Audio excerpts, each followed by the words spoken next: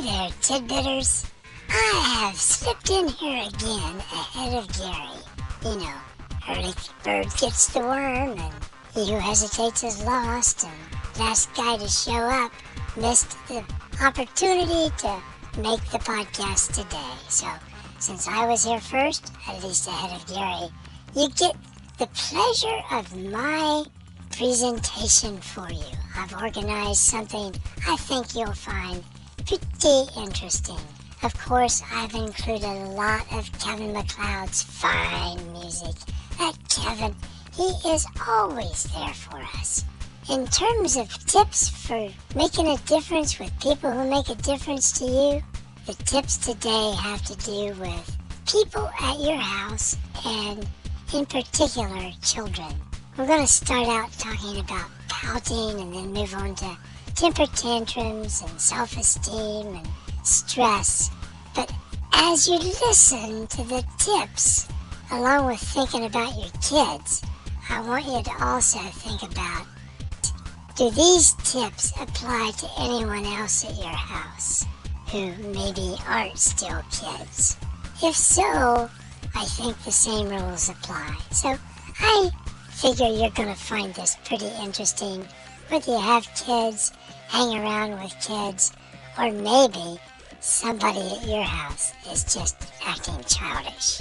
I think that pretty well covers it. So be well, do well, and here we go.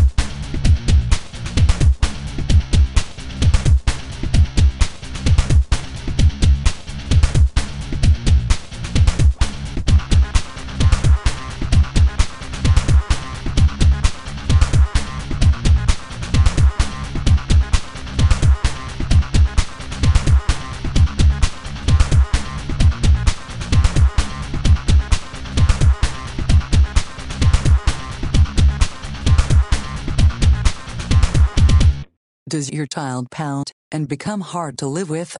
All children have some way of handling it when they don't get their way. They have their own ways of reacting when things do not work out as they want. They have ways of dealing with a world they think is sometimes unfair. Two of their choices are temper tantrums and pouting. Most children use one or the other once in a while. Just to be fair, answer this question.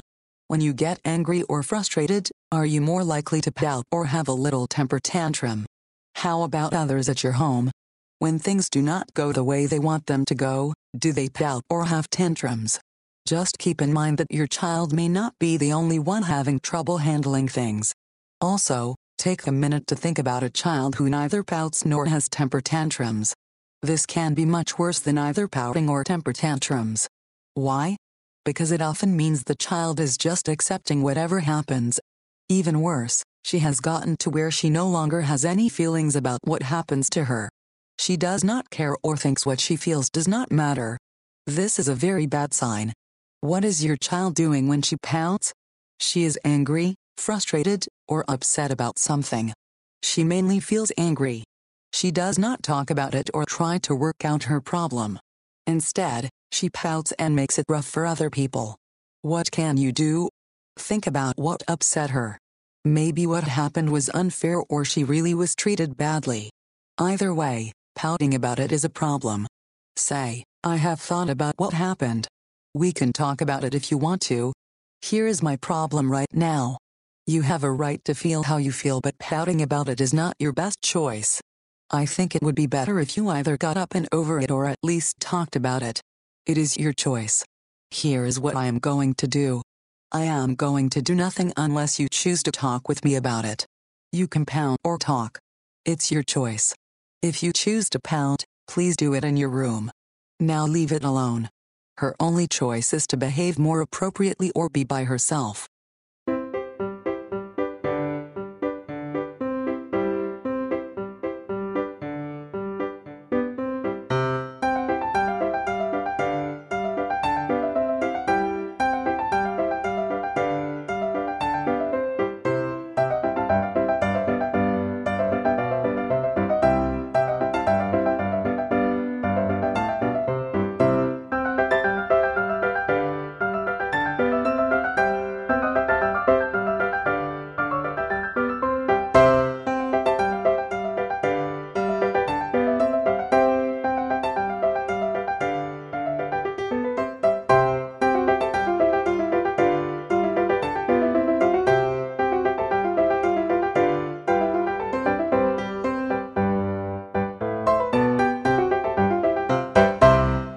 Hatefulness and bad moods are worse.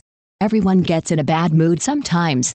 Even so, it is not okay to take it out on everyone around. Instead, it is a good time to get better at managing thoughts, feelings, and relationships. Managing feelings and relationships takes skills children mostly learn by example. Think about the example you and others are setting for your child. He is unlikely to manage his feelings any better than you and others at your home do. Here is something that usually helps. Leave his bad mood alone. Offer to talk with him about his bad feelings. But don't make a big deal out of cheering him up. He will be happier when he is happier. Deal only with his hatefulness. It usually comes off as cutting remarks, putting people down, and being angry. Help him manage these strong feelings better. Don't react to his hatefulness by being hateful and angry with him. Try to stay calm and not take his hatefulness personally. It likely has little to do with you. Talk with him about what is really going on. Say, here is the real problem. When you say and do things that are so hateful, it really hurts. Hurting me and other people is not your best choice. I am going to try very hard not to hurt you even if you feel you need to hurt me. Maybe one of these days, you will not need to take your hurt out on others. Until then, please think about it. Here is an idea. If you can tell me about what is bothering you, maybe we can figure out something to help. This is the point. The temptation is to get mad or to try to force him to behave better. This will not work. It will only make matters worse. You need to set a good example for him. Tell him his behavior is not okay with you. Teach him better ways to handle his angry feelings and let him know when you notice that he is doing better. Over time, his moods, attitudes, and behavior will become more like the good example you are setting for him.